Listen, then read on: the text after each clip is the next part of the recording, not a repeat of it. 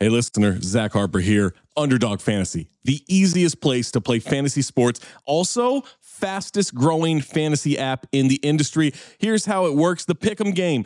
Pick whether your favorite players will have a higher or lower stat total in this week's game for a chance to win big. How big, you ask? I'm so glad you asked that question, listener. You can win up to 100 times your money in a single night. Pick between 2 and 5 players, build a Pick'em entry. You can also do rivals picks. You can put like Tyrese Halliburton and Jalen Brunson against each other, and whoever has more points, more assists, more rebounds, whatever you want to do, that is your rivals pick. I would maybe go with Jalen Brunson in these playoffs. By the way, in the regular season, Jalen Brunson, scoring tear, going higher on his point totals all the time. Joel Embiid, whenever he did actually play, higher on his scoring totals all the time. Victor Wembanyama, for the next 15, 20 years, here's a pro tip for you. Take higher on the blocks. That's right. So you're probably wondering, how do you sign up? Oh my God, listener, you are full of good questions today. Sign up with the promo code DING, that's D-I-N-G, to claim your special pick first time deposit offer up to $250 in bonus cash.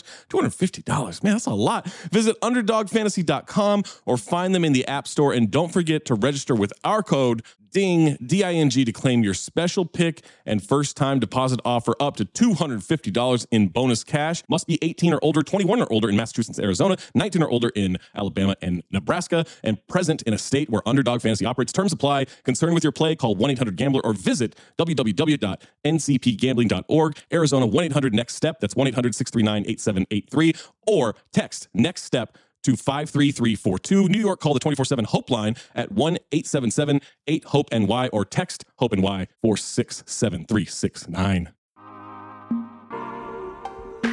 Yo, what's good? It's Black Trey, and I got a show called Growing Up the Same with Jason Madison, where we talk to guests about their childhood memories that I'm sure everyone can relate to.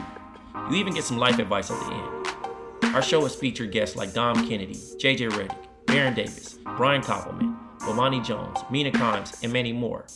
Be sure to check us out on the Black Opinions Matter feed under the Count the Dings Network. Oh yeah, and don't forget to tell a friend to subscribe, rate, and review. And also subscribe, rate, and review to the separate Growing Up the Same feed.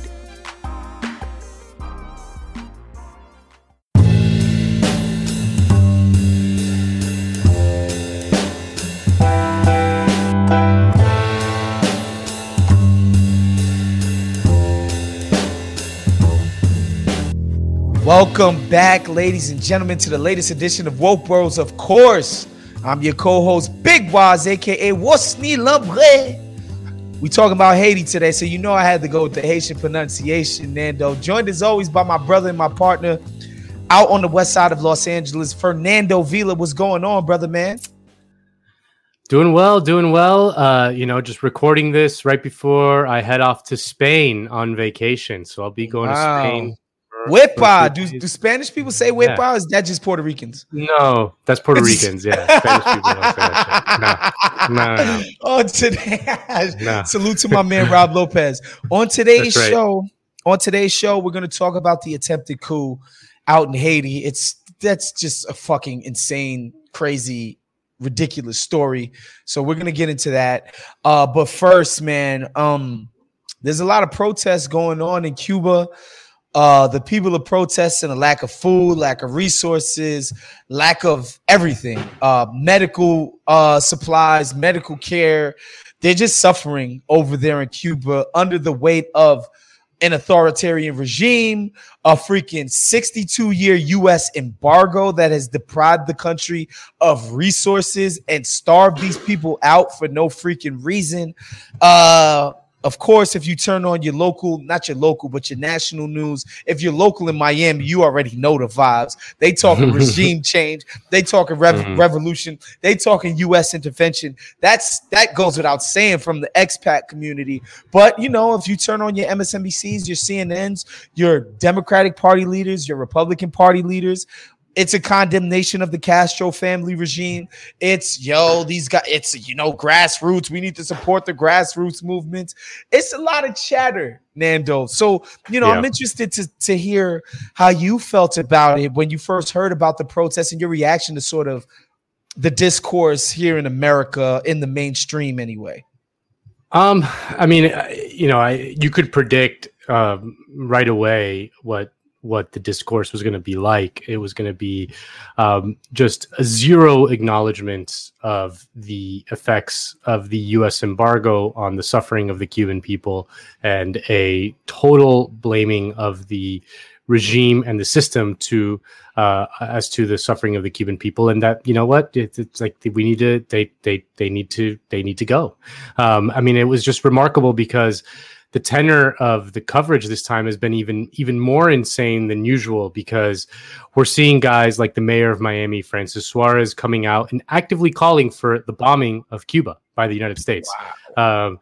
I just sent producer Sean the link. Maybe he could throw it up if that's possible. But it's just a wild thing to see. The mayor of Miami, a Cuban American named Francis Suarez, goes on Fox News and he says, we need to do like a military coalition, and getting in, like we've done it in the past. We've done it in the past, like in other countries, like in Panama and like in Kosovo. And like I'm just saying, like we need a military coalition to, and the host's like, wait a minute, are you advocating for like airstrikes on Cuba? It's like, I think we need to like discuss all the options on the table,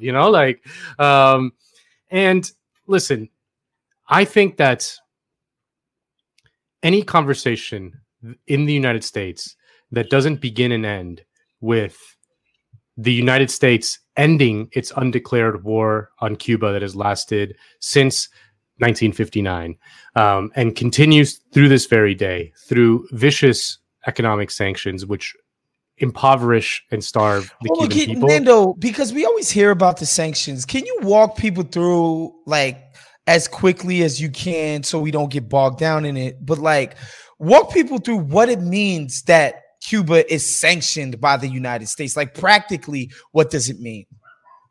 It means basically that it just affects in a negative way Cuba's domestic economy if the most powerful nation in the world, the largest economy in the world, the nation that essentially controls international trade and commerce, basically refuses to do business with the Cuban government or anyone in Cuba for that matter, and also actively makes it hard for anyone outside in the rest of the world to do business with Cuba. I mean, think about this. The Trump administration designated Cuba as a state sponsor of terrorism. Okay. Now, imagine if you're a company and based anywhere, and you're thinking about doing business in Cuba, whilst the United States has them designated as a state sponsor of terrorism.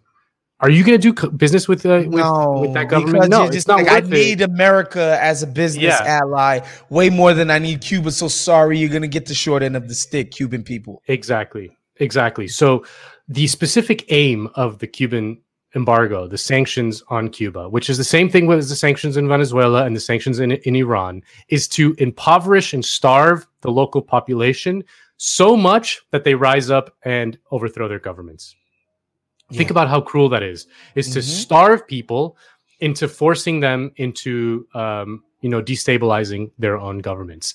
It's vicious, and it's economic warfare, which is on top of the actual warfare that the United States has done in Cuba for many, many years. As soon as the Castro regime took over in a revolution in 1959, the American government did bombings in Cuba, terrorist attacks in Cuba, airplane hijackings in Cuba, all manner of actual violence towards Cuba, not to mention the Bay of Pigs invasion, and all manner of terrorist campaigns, by using like right-wing death squads from Central America, all manner of violence toward the Cuban regime. So any conversation in the United States that doesn't begin and end with the United States must end the embargo on Cuba immediately if you care at all about the suffering of the Cuban people, which is fair. Like Cuba right now is struggling. Why? Because there's been a global pandemic. And what is Cuba's main export to the world? Tourism.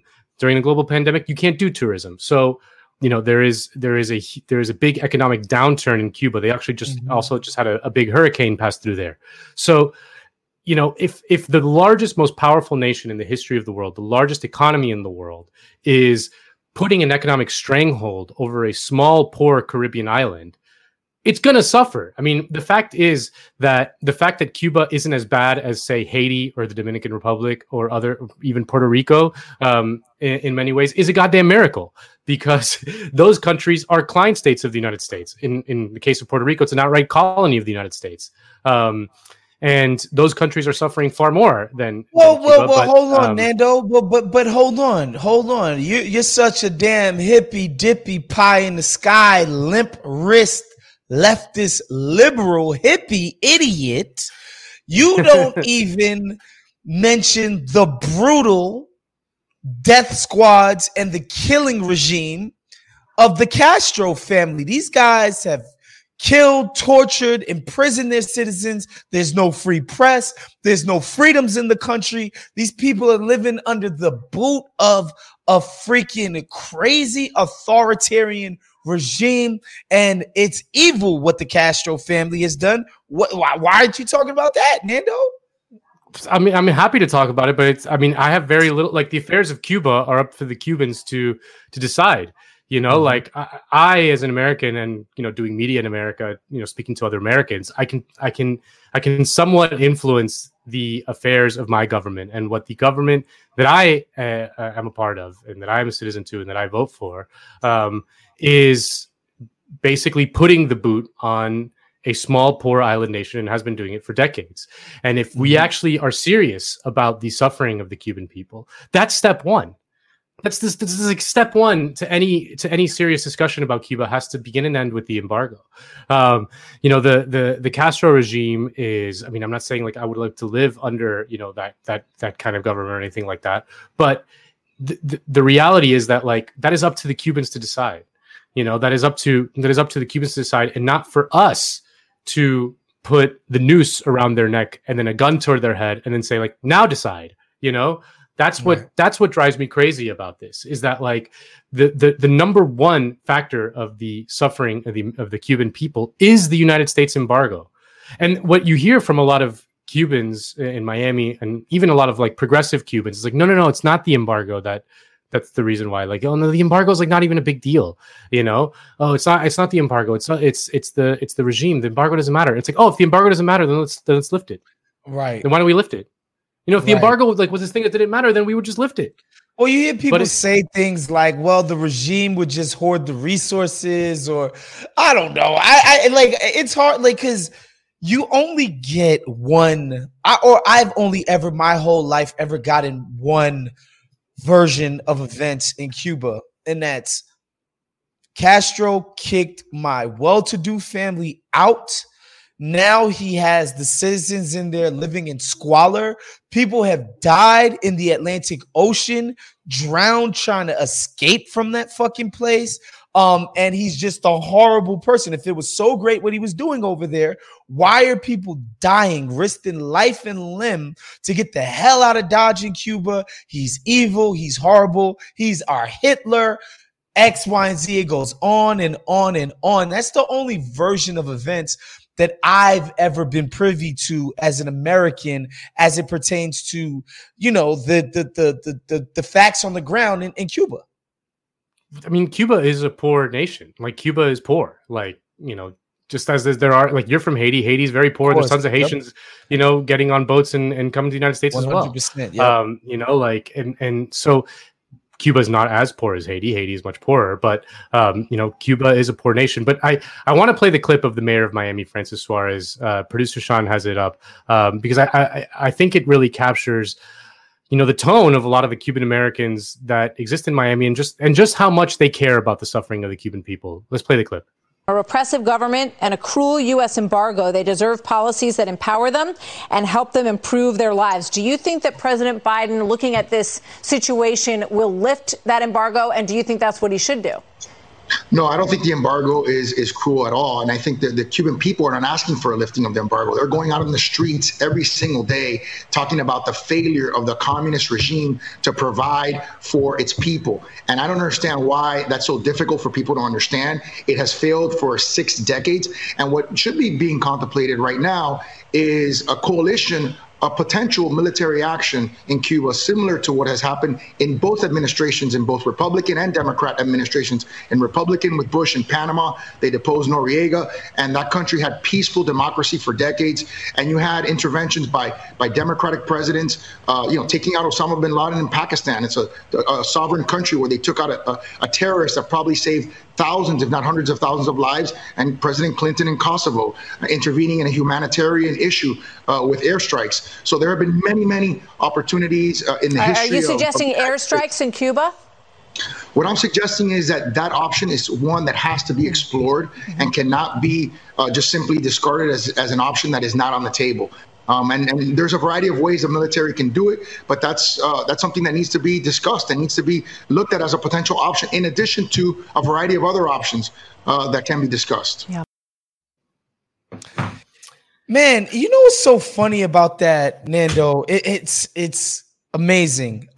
Is the synergy between Haiti and Cuba, in the sense that the Haitians in 1804, they finally defeat France after like a 10 to 12 year war, and they declare themselves an independent nation, and the United States and basically all of the European powers say we're not going to recognize them as a country. And so anybody who's doing business with us also isn't going to recognize them as a country. We're going to completely rob them and shut them out. And when we finally do recognize them, we're going to tell them that they owe France reparation for no longer allowing them to be a slave colony. Squeaky doors, clogged sinks, finicky engines. When things break down around the house, you take care of it. However, when something's off in the bedroom, you just try not to think about it. Nothing. I was just tired. I'm just stressed a little bit. Come on, man. What are you waiting for? Take care of it. Go to GetRoman.com/BOM now. With Roman, you can get a free online evaluation and ongoing care for ED, all from the comfort and privacy of your home. A U.S. licensed healthcare professional will work with you to find the best treatment plan. If medication is appropriate, it ships to you free with 2-day shipping. The whole process is straightforward and discreet. Getting started is simple. Just go to GetRoman.com/BOM and complete an online visit. Take care of your ED without leaving your home. Complete an online visit today to connect with a healthcare professional and take care of it. So this is what I want you to do. I want you to go to GetRoman.com/BOM now. And if you do... Hello, listener. Guess who's back? It's me, Anthony Mays, your favorite butcher turned podcast producer, and I'm here to talk to you about ButcherBox. ButcherBox is the most convenient way to get high quality meat and seafood that you can trust, delivered straight to your doorstep, free shipping, vacuum sealed packaging. It's ready to go right then. It's ready to pop in the freezer. You get exclusive member deals and a variety of high quality cuts at an amazing value. Going to the grocery store can be a huge pain. You're usually in a rush at an inconvenient time. You're waiting in line at the meat counter. You're taking a number. Maybe this place doesn't have a number. You're jostling with fellow customers. You're trying to get that ribeye that you want or that nice piece of salmon. Maybe the butcher that you're dealing with has a bad attitude or something. I don't know. That was never me, I promise. But maybe it happens. ButcherBox takes all of that out of the picture. You are always prepared with meat and seafood in the freezer, and you're not going to find quality for this price anywhere else other than ButcherBox. So sign up at butcherbox.com/dings, DINGS, and get our special deal. ButcherBox is offering our listeners a free for a year offer plus an additional $20 off. You can choose salmon, chicken breast, or steak tips free in every order for a year. Sign up today at butcherbox.com/dings and use code DINGS, DINGS, to choose your free for a year offer plus get $20 off your first order. You'll get $15 off your first month. It's really time to take care of your ED. And remember, if you get started today, you'll save $15 on your first order of ED treatment. Right. Which they paid. Right, which they paid and starved the nation out and set it on this course of perpetual poverty and misery and all of this kind of stuff. And people say, well, why can't the Haitians get their affairs in order? Why can't they be like the Trinidadians? Why can't they be like the Jamaicas of the world? Why can't they be like Barbados? It's like, well, those countries weren't formed under the same circumstances, right? And Haiti was an existential threat to 100%. The United States because it's the only ever successful slave revolt. Yep. And that just couldn't allow that to succeed because they had a bunch of slaves in the United States that would have been like, bad. Yo, yeah, just marketing as a slave operation. Like, just be like, this is cool. This can stand. It's like, no, it can't. Like, and just the news. They were so paranoid about just the news getting out that successfully slaves had overthrown the fucking mighty French. Like, that was just a non-starter for those guys back then. But I see the synergy there in the sense that the United States deciding we're not going to fuck with you, we're going to starve you out, and we can do that because we are just fucking all powerful, and the negative effects that it can have on a nation. And this idea that this fool would go on TV and says they're not asking for the end of the embargo. What do you think would happen from other people opening business in Cuba? Like, what are you talking about? The history of Cuba. The history of Cuba is important to understand. In that Cuba was first colonized by the Spanish, my people. They ran Cuba as a brutal colonizing, occupying nation for hundreds of years. It was actually Spain's last colony, and it was the crown jewel in the Spanish Empire. Cuba was the most important colony. Cuba controls the Caribbean. I mean, access to Cuba is access to the Caribbean, which because of the way the trade winds go, is the most important kind of part of the New World when it comes to trade. The Spaniards lose Cuba after the War of 1898, the Spanish-American War, which was provoked by the United States, and then the United States essentially took over Cuba. They took over Puerto Rico and Philippines, which were other Spanish colonies, as outright colonies, and then Cuba as a sort of de facto colony. It wasn't technically run by the United States, but it was run by the United States. And then we've all seen Godfather 2. It was essentially run by American capital in alliance with the mafia. So the Cubans, like the Cuban people, when they kind of rose up in 1959 and deposed the dictator Batista, you have to see it as really kind of a war for independence. It wasn't just a toppling of a dictator, but really it was a war of independence from the United States. And when you see it in those terms, hold on. I want to ask you before you go on, Nando, before we go on, because I think it's important to know, like, who was Cuba working for? What Cuban citizens was Cuba working the way that you wanted it to work back in 1950s? Like, who were obviously there were Cubans who liked the way that it was before Castro came along. They wouldn't be still bitching about it in Miami. Yeah, I mean, it was the elite that kind of was left over from the Spanish colonial rule. There was a business elite and a sort of educated kind of professional elite. There was lawyers and doctors and things like that, but there was also just kind of like the bigger capitalist people that worked with very closely with the regime, as well as with the organized crime interests in the United States and large corporate interests in the United States. I mean, there was a Cuban elite that was living a very nice life.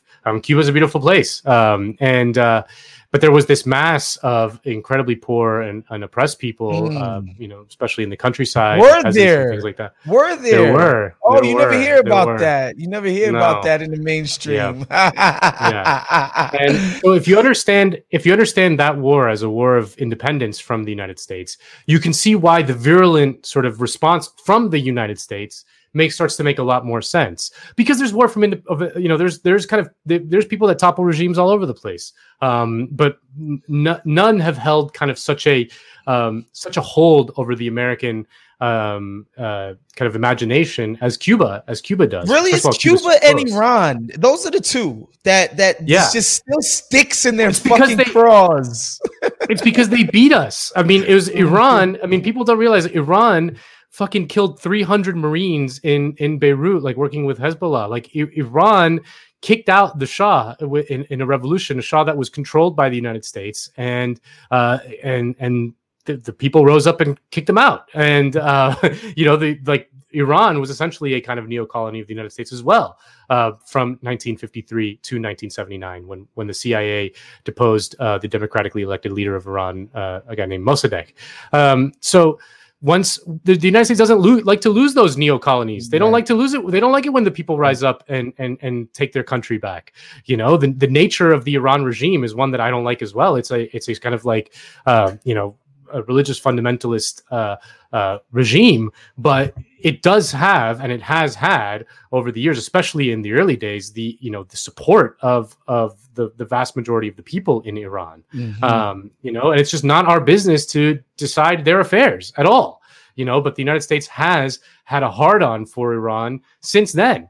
Because they kicked our ass. I mean, that's just what it is. They don't forget that shit. I love that you can see the results of Iraq, Iran, Afghanistan, and think to yourself, that's what I think the Cuban people deserve. That. Yeah, just like a bomb, like just a fucking bombing campaign. Not Iran. I meant to say Libya. No, that's what we want for the people of Cuba. We want what happened in Libya. We want what happened in Iraq. We want ISIS. We want a power vacuum to emerge, and we want a civil war. That's what the Cuban people deserve, for sure. Yeah. No, it's great. No, you love to see it, but it's just, I mean, this is what frustrates me. And I know a bunch of even like progressive Cubans who I'm friends with and I like, and I can empathize with their feeling of like, well, look, something has to be done.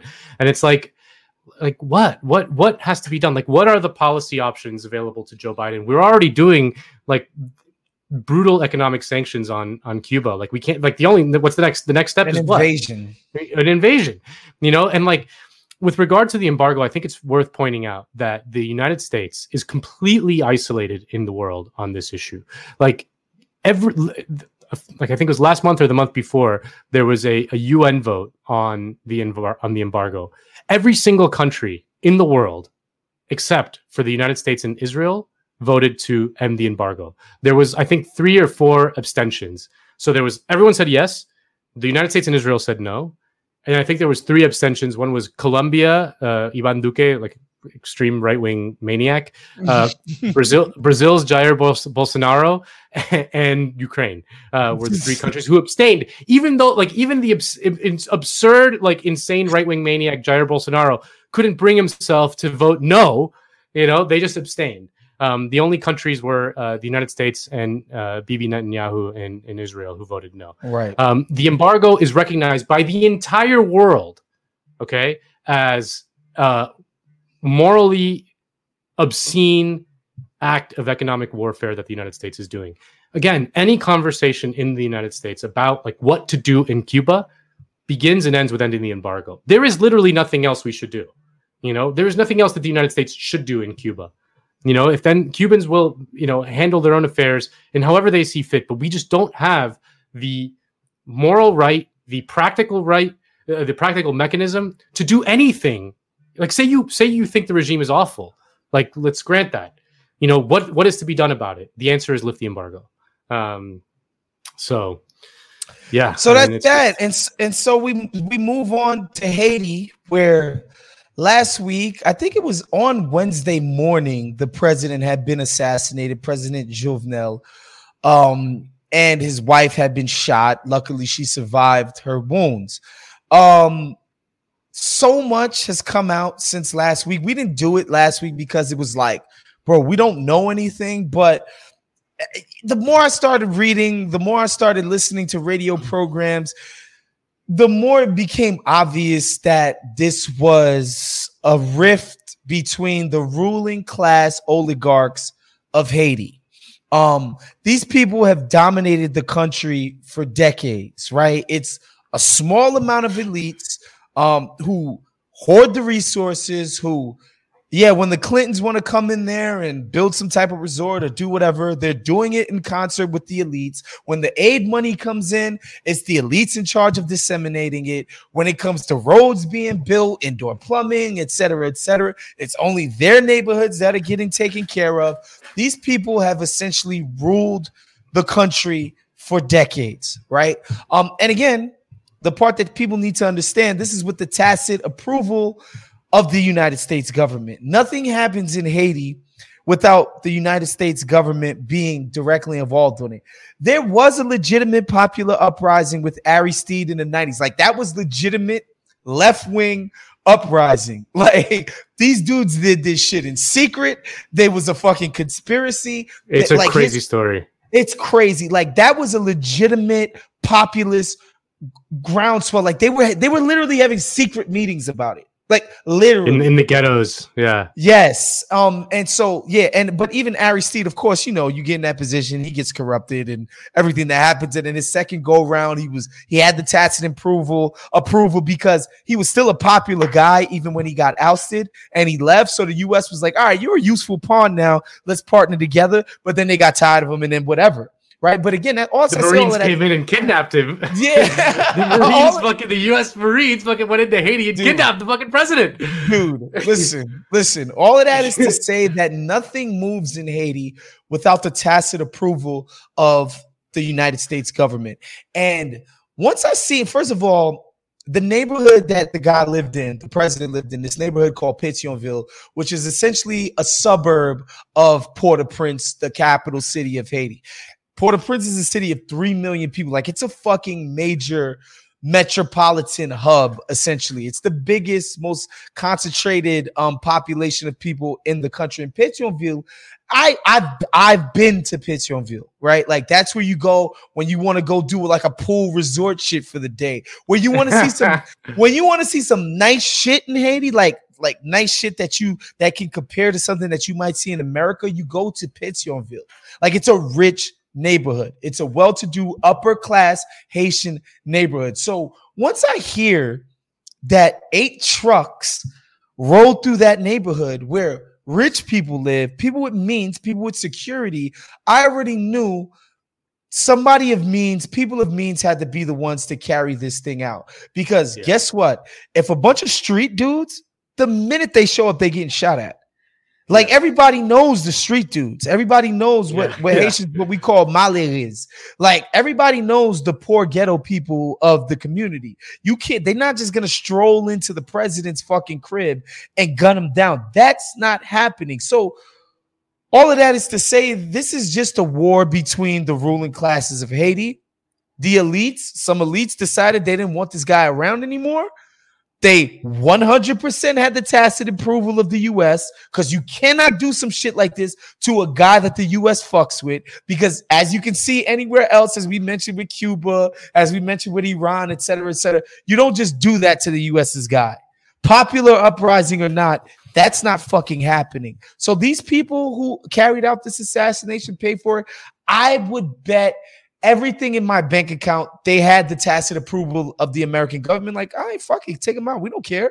And so they did this, and that's what happened. Well, Waz, were you shocked when you saw the report in the Daily Beast that said that several of the people who carried out the assassination were U.S. DEA informants? I don't know if you saw that. They were federal informants. See that. Of course. Yeah, of course. They were a lot of the people. So this was carried out by like commandos, this was not like a drive-by shooting. No. These were like well-trained, like if you watch them, they're running officers, like, Call of Duty style, like they have that like crouch stance, like while they're holding the guns, like they very highly trained commandos who apparently yelled that they were DEA as they were kind of running in. So all the guards were like, yeah, just go right through, and then they off this guy, shot his wife, even though she survived. And it was a bunch of Colombians, apparently it was 26 Colombians, two Haitian Americans, one of whom used to work for Sean Penn, which is kind of just another weird quirk to the story. But they weren't, like you said, they weren't like street thugs. These guys were all hardened, like special forces types. Most of them Colombian, which is like they all have tons of experience fighting the longest civil war, I think the longest ever. Yeah. So like all of them, financed and trained by the United States as well. And then it comes out that these guys were hired. This was broken by the AP. These guys were hired out of a private security firm out of Miami. You know what I hate? After a long day of work, dealing with people, being stressed, got to figure out what to eat that night. I don't feel like cooking, but I don't want to eat something that's bad for me like junk food. I want something healthy. I want to eat something that tastes good, and I don't want to work too hard or pay too much to do it. Well, guess what? What you really want, if you're like me, is Freshly. That's right. Freshly offers chef-made, nutrient-packed, delicious meals delivered fresh to your door. No cooking required. Grocery shopping and cooking can be a pain, especially right now. And with Freshly, you don't have to. Your meals arrive cooked and fresh every week, so you can keep your fridge stocked and skip the trip to the store.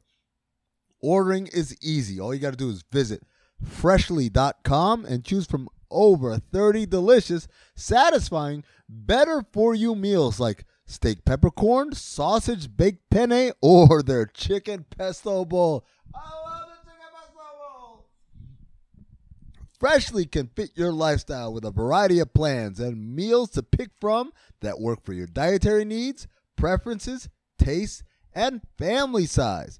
Now our listeners can try Freshly for just $6.16 per meal. Stop searching the internet for healthy food near me every night and start living life freshly. Your meals are always delivered fresh, never frozen, and are ready to heat and enjoy in just 3 minutes. With new meals added each week, Freshly brings the convenience of chef-made, nutritionist-designed classics right to your kitchen. Right now, Freshly is offering our listeners $40 off your first 2 orders when you go to freshly.com/BOM. Stop stressing about dinner. Go to freshly.com/BOM for $40 off your first 2 orders. That's freshly.com/BOM for $40 off your first 2 orders. Do yourself a favor. Get Freshly. And I was like, what the fuck? Like you said, I don't think this was like Joe Biden calling up and being like, no, this guy. No. It was like they got permission from whoever they liaise with when it comes to the government of like, we'll look the other way. We're thinking about doing this thing. All right. I ain't getting my hands dirty. Y'all do what y'all do, but we ain't I'm sure the American government wasn't calling the shots, but they knew. You can't do something like this to a guy that the U.S. is backing. You just can't do it. They will fuck your shit up if you try to do something like that. So, of course, they got permission. And again, the people who have ruled Haiti forever, for decades, is this same bourgeoisie ruling class. And so they're going to have tensions amongst each other. Right. And, I watched the segment that you did on Jacobin where it's like, yo, there's this like fucking street underbelly growing that this guy's not taking care of. He's trying to make himself president for longer. Like, nah, fuck that shit. We're getting this dude out of there. And again, how there was some money behind it? Like, bro, 30 fucking dudes? Like even in like 8 black Nissan Pathfinders. Even if you want to say they probably got $1,000 each, or $1,500 or $2,000 each, like there's not a lot of people in Haiti that can just put together 60,000 G's, bro, to do some type of shit like this. Yes, that's not a lot of money in our parlance, but trust me, in the context of Haitian life, there's a very small amount of people who can not even if you have 60 G's yourself, you can put 60 G's together. to do this. Not to like, build some shit or make a crazy crib or build a school. No, to just kill somebody. Get somebody killed. Yeah. Like, that's an extravagance. Yeah. That's an extravagance for a country that has plenty of guns, plenty of people who shoot people, like that you could get to do it for like $200. You know what I'm saying? Yeah. Like, that's an extravagance. That's how you know it came from the ruling elite.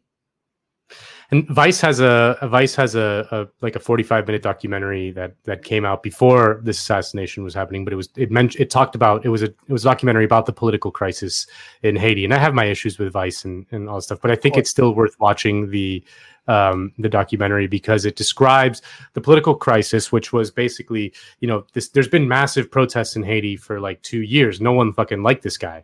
But at the same time, because like shit is getting so bad in Haiti, there's been this kind of street gang alliance that has been forming called the G9, where like a bunch of different gangs kind of got together and like put aside their differences and are uniting, and they control as much as a third of Port-au-Prince. And I think that's what's key to understanding here. Like it's that the local bourgeoisie was like, yo, you got to get this under control. And like he wasn't doing it, or, he was unwilling or unable or whatever to get this kind of like rising violent power of the street gangs under control. So they were like, you got to go. He's got to get out of here. He was trying to cling to one more year of power, and it's debatable whether he had like a legitimate claim to that or not. It doesn't really matter. The point is that they wanted him out, and he wanted to stay for a year. And they're like, all right, fine. We'll take you out. It's a pretty fucking wild story, man. Yeah, and again, the part where a private American security firm, which is just basically a private army, which I don't know why this isn't a bigger part of the discussion. Like the idea that we have private fucking armies for hire, like, and that shit is just cool. Like, I don't understand the concept of a private armies in America when we're spending $1 trillion a year on military. What are we spending it on? Well, I mean, it's a transfer. I mean, what it is, it's a transfer of wealth exactly from the public, from the public taxpayer to private shareholders. I mean, is what it is. Producer Sean's telling us he's got some video on Haiti. Maybe it's worth him throwing it up. Please play that. Tonight, Haiti is a country under siege as the manhunt for the killers of President Moïse ramps up. More than a dozen captured in the last 24 hours, with at least 7 others killed. One of those arrested, a U.S. citizen from Florida, James Solage. Authorities still trying to figure out why a hit squad of roughly 24 men assassinated the president. Tonight, we're learning President Moïse was shot 12 times in the head and body. His wife shot 3 times, and their daughter survived only because she hid in a bedroom and managed to escape. Former Prime Minister Laurent Lamothe is calling for an international investigation. This was a contracted hit to go and kill the president, silence the president. We cannot wait. The world cannot wait. It's important for every Haitian's security and for the country's stability to get to those who have financed this assassination of the president. Moïse had become increasingly unpopular for clinging to power after his term expired in February. Protesters had been demanding his resignation for months before he was killed. A new power struggle has begun, and in the Haitian capital, the fear is palpable. What is going on? Because we do not understand the game on the ground. We do not know who the players are. We do not know what the purpose is. We do not know how it's going to influence the future of us now here today and my children. Because what we're living today is going to be dictating the future of my children. A country so familiar with turmoil, now forced to endure a new crisis. Vladimir Duthier, CBS News, New York. It's just a wild story. It's again, like I think that the presence of these private contractors, I mean, and details are still coming out about them, but like it seems like the guy who runs it is this Venezuelan guy out of Miami, and he's the same guy that Richard Branson hired to do his security for the concert that he did on the border between Colombia and Venezuela. I don't know if you remember that. That was all like a fucking CIA operation, pretty obviously, like that Richard Branson financed, and this guy did the private security for it. I mean, it's just, there's a lot of smoke there. I mean, these guys were all federal informants. They were, working out of Miami. I don't know. It just seems pretty crazy. I mean, I'll remind people that just last year, another private security company out of South Florida was hired to do a coup d'etat in Venezuela. They were a lot less successful than these cats. A lot less successful than these cats for various reasons. It looks like the guys that they hired were much bigger jokers. It looks like these guys are fucking serious, like hardened, mercenaries. They hired Colombians instead of Americans, which means that they're just more, they're harder. But and also just the Haitian state is much weaker than Venezuela, which is a much more militarized state. Just has much more robust ability to defend itself than the Haitian president, who, for all we know, the Haitian security services were also like, this guy's got to go. Yeah. Who knows who else was in on this shit, for sure. Like, just the idea that you would let these fools in to the compound of the fucking president of the country just because they said they walked in. Yeah, okay, buddy. That's just unacceptable. But again, as with anything else, the results of the country can be blamed on nobody else but the people who make the decisions, and that's the American government and that's the Haitian elites. They're to blame for all of this shit. There's no two ways about it. And, I mentioned the Clintons before. Nando in his Jacobin piece mentioned the food dumping programs that Clinton spearheaded, which he admitted was a whole unmitigated fucking disaster. Hillary Clinton was part of quashing a minimum wage hike from $3 a workday to $5 a workday at Levi's manufacturing plants. Levi's couldn't afford to pay those Haitians $5 a day. Come on, Nando. Just deplorable, just disgusting. But as with everything else, people always say, that's what the right wing will always say, or like certain type of libertarian or arch capitalist would be like, oh, you want to blame everybody else for your problems. It's like, no, like there really are the people to blame for the problems, though. When you have the most powerful people in the world with the boot on your neck. They're the ones to blame. Yeah. So, when you guys are watching the things in the news that are going on in Haiti and Cuba, I hope that we were able to provide a certain type of context. That's our show for today. My man Nando is going to be on vacation next week, going to Spain, España. Can you tell us what you plan on doing? How long are you going to be in Spain? What's going on? I'll be there about 11 days. I'm going to Madrid, Barcelona, and a little island called Ibiza. I am so listening jealous. to the Venga Boys. We're going to Ibiza with the Venga Boys, and we're gonna party. It's gonna be great. I love it. I'm very jealous of you, very happy for you, but we will have an episode next week. Don't worry, it's not gonna skip a beat. But yes, Nando, enjoy your vacation. Thank you, producer Sean. Thank you for everybody who listens to the show. Support us. Make sure you subscribe to the Woke Bros feed. Listen to the individual feed, please. Everywhere you get your podcasts. Patreon.com/Count the Dings. Make sure you become a Patreon if you have the chance to. We're out of here, y'all. Peace. Later.